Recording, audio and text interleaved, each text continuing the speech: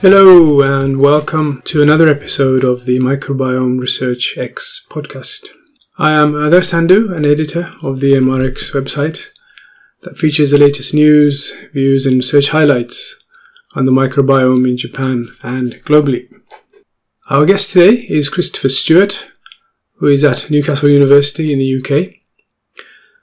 Christopher is one of the finalists of the 2023 NOSTER and Science Microbiome Prize for his essay entitled Diet Microbiome Host Interaction in Early Life.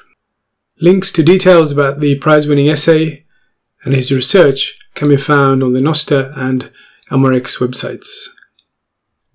Chris, thank you for joining us today and congratulations on being a finalist in the NOSTER and Science Microbiome Prize for 2023.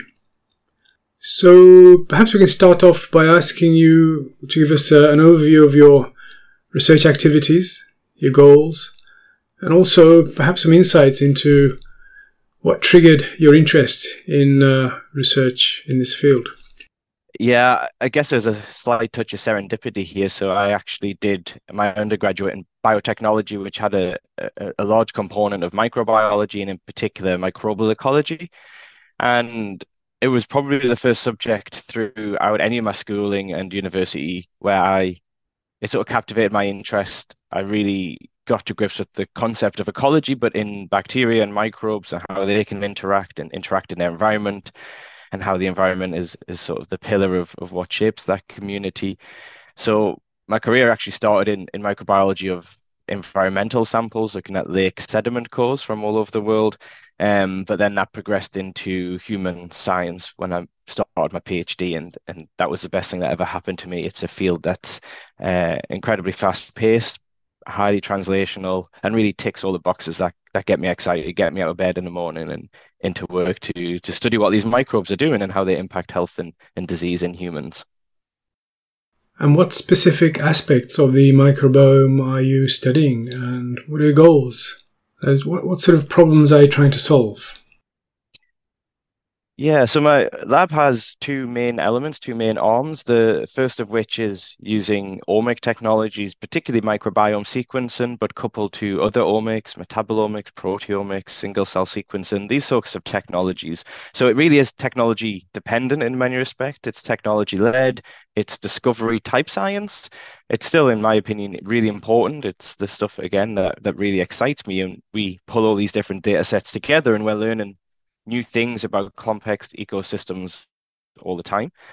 But these studies at their endpoint will only ever provide associations and often more questions than answers. So the second arm of our lab is to use different model systems, in particular human intestinal derived organoids, where we can add bacteria or metabolites and other stimuli to these core culture systems in accurate oxygen conditions, which allow us then to study how these microbes and their metabolites interact with the human epithelium and how that might trigger an immune response, human development, these sorts of questions that we can unpick a bit more mechanistically in that model system that we're simply unable to do in human or clinical samples. And what methods are you using for your research? Any unique features, approaches, perhaps, that you can share with us? Yeah, so there's a bunch of stuff that I'm incredibly proud of, and it's undergoing patents at the moment, so that makes it a bit more tricky to talk about. As an academic, I always just want to talk about all the recent discoveries we've made, and I'm learning now increasingly as you start to get into the realms of IP, you have to be incredibly careful. So there's a few, I think, interesting results to come into the public in the months to come. And certainly in terms of what I can discuss, we've been doing a lot of work in these organoid models to understand if they're accurately recapitulating infancy and adulthood and different life stages. And that is incredibly important when you, as we are researchers working on preterm gut microbiome. Is the preterm gut inherently different to that of a more developed different infant and to that of an adult? And we have now reasonably strong evidence to suggest it is. When we add bacteria to these model systems, if the organoids, the intestinal organoids came from a preterm infant, they respond very differently to how an adult organoid responds. We published this in Gut as a letter a couple of years ago. And ultimately, I think it helps to lay the foundation for what we're planning to do going forward and really hits home that you should be using models that accurately represent your patient population of interest. So in our case, that's preterm infants, and we now have a real impetus to go and get preterm tissue so that we can make these model systems in a relevant population. So there's a lot of work going on now. I have two postdocs in the lab, and they're both working on the challenge of how are these preterm organoids responding to different stimuli of interest, different microbes, probiotic microbes, all the way through to pathogenic microbes, and how is that in the preterm gut causing diseases like necrotizing enterocolitis and potentially leading to translocation of bacteria and ultimately sepsis in these vulnerable babies. Perhaps you can let us have an overview of some recent results and what they mean, implications, and so on. Yeah, there's numerous. So on the discovery aspect of our work, we are heavily reliant on clinical collaborators, those people who have access to patients. And these people are often incredibly busy, and the populations themselves are vulnerable and difficult to sample. So I'm lucky and have been lucky throughout my career to work with unbelievable clinicians who go above and beyond because they're just passionate about improving outcomes for their preterm infants. And so they will literally give up their free time to collect samples for us in the lab to get a range of samples, and that's fantastic. The other big challenge, of course, is one of our major questions is on human milk and how different bioactive components of human milk can impact infant microbiome development and ultimately outcomes. But milk, rightly, should go to the baby before it goes anywhere else. And so we are often left with salvage milk samples, what's left at the end of an infant feed.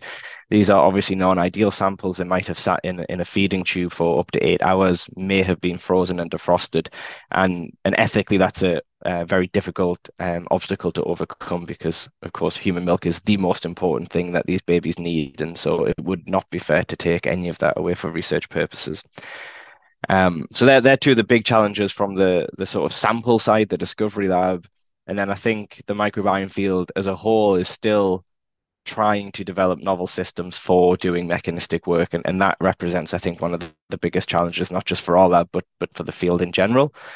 And as I mentioned, we turn to organoids for this, but there's a lot of work that we still need to do. We have now cracked the oxygen gradient so we can grow anaerobic bacteria in the presence of these oxygen requiring human cells, which is fantastic. But we still lack immune cells in these models. We lack vasculature, we lack flow. And so there's many things that we need to do to make these model systems much more physiologically relevant. And this is work that's ongoing, but still very much represents a challenge in the field. That's really fascinating. Can we move on to the prize now? And why did you decide to apply for the prize, and how did you sort of hear about it? Yeah, I think I found out about it through emails initially. I'll be honest, I applied 3 times before I eventually got shortlisted as a finalist. And so it was quite some time ago now that I started that application process. But once it was on the radar, I recognized it was a fantastic opportunity for me to sit down actually and really think about what it is that we're doing and planning going forward and put that sort of pen to paper. And that was a really nice exercise to do independent of winning or not. As I say, the first 2 attempts were unsuccessful in that regard.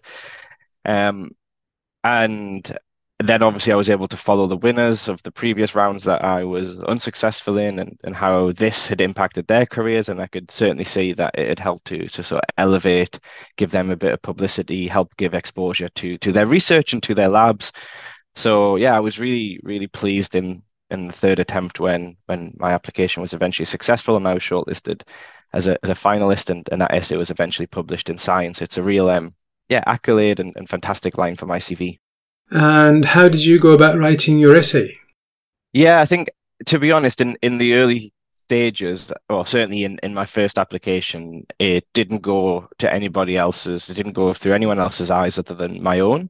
I drafted it, submitted it. I felt it was good, but clearly in subsequent rounds, when I started to share my application with colleagues and friends and get some really useful feedback, it became clear to me that, yeah, there was clear things that I was assuming in early applications that were obvious to people that maybe weren't obvious, things I needed to expand on, and maybe things that I said too much in depth and I was wasting words and kind of overdoing it. So it was really useful in rounds 2 and 3 to get pen to paper earlier.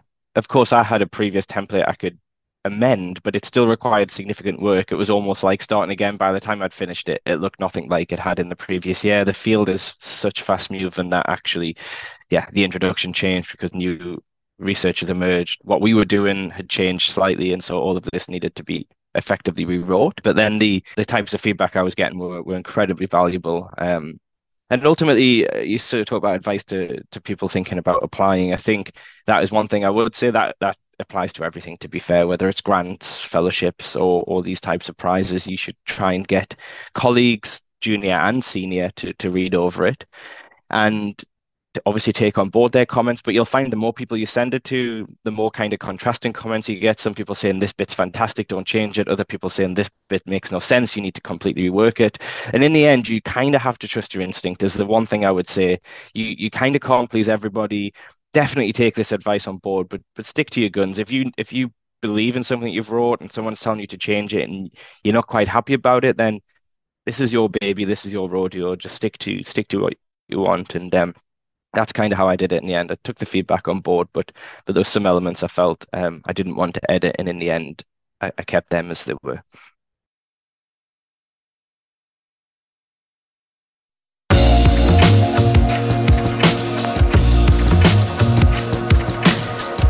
Thank you, Chris, for sharing your thoughts about research on the microbiome and your insights on writing a winning essay for the NOSTER and Science Microbiome Prize. I wish you all the best with the research, and I look forward to catching up with you again for updates about your research activities. This concludes this episode of the Microbiome Research Podcast. Further information about the podcast is available on the Microbiome Research X and NOSTER websites. On behalf of the editors of the MRX website, thank you for joining us today, and we look forward to your company again.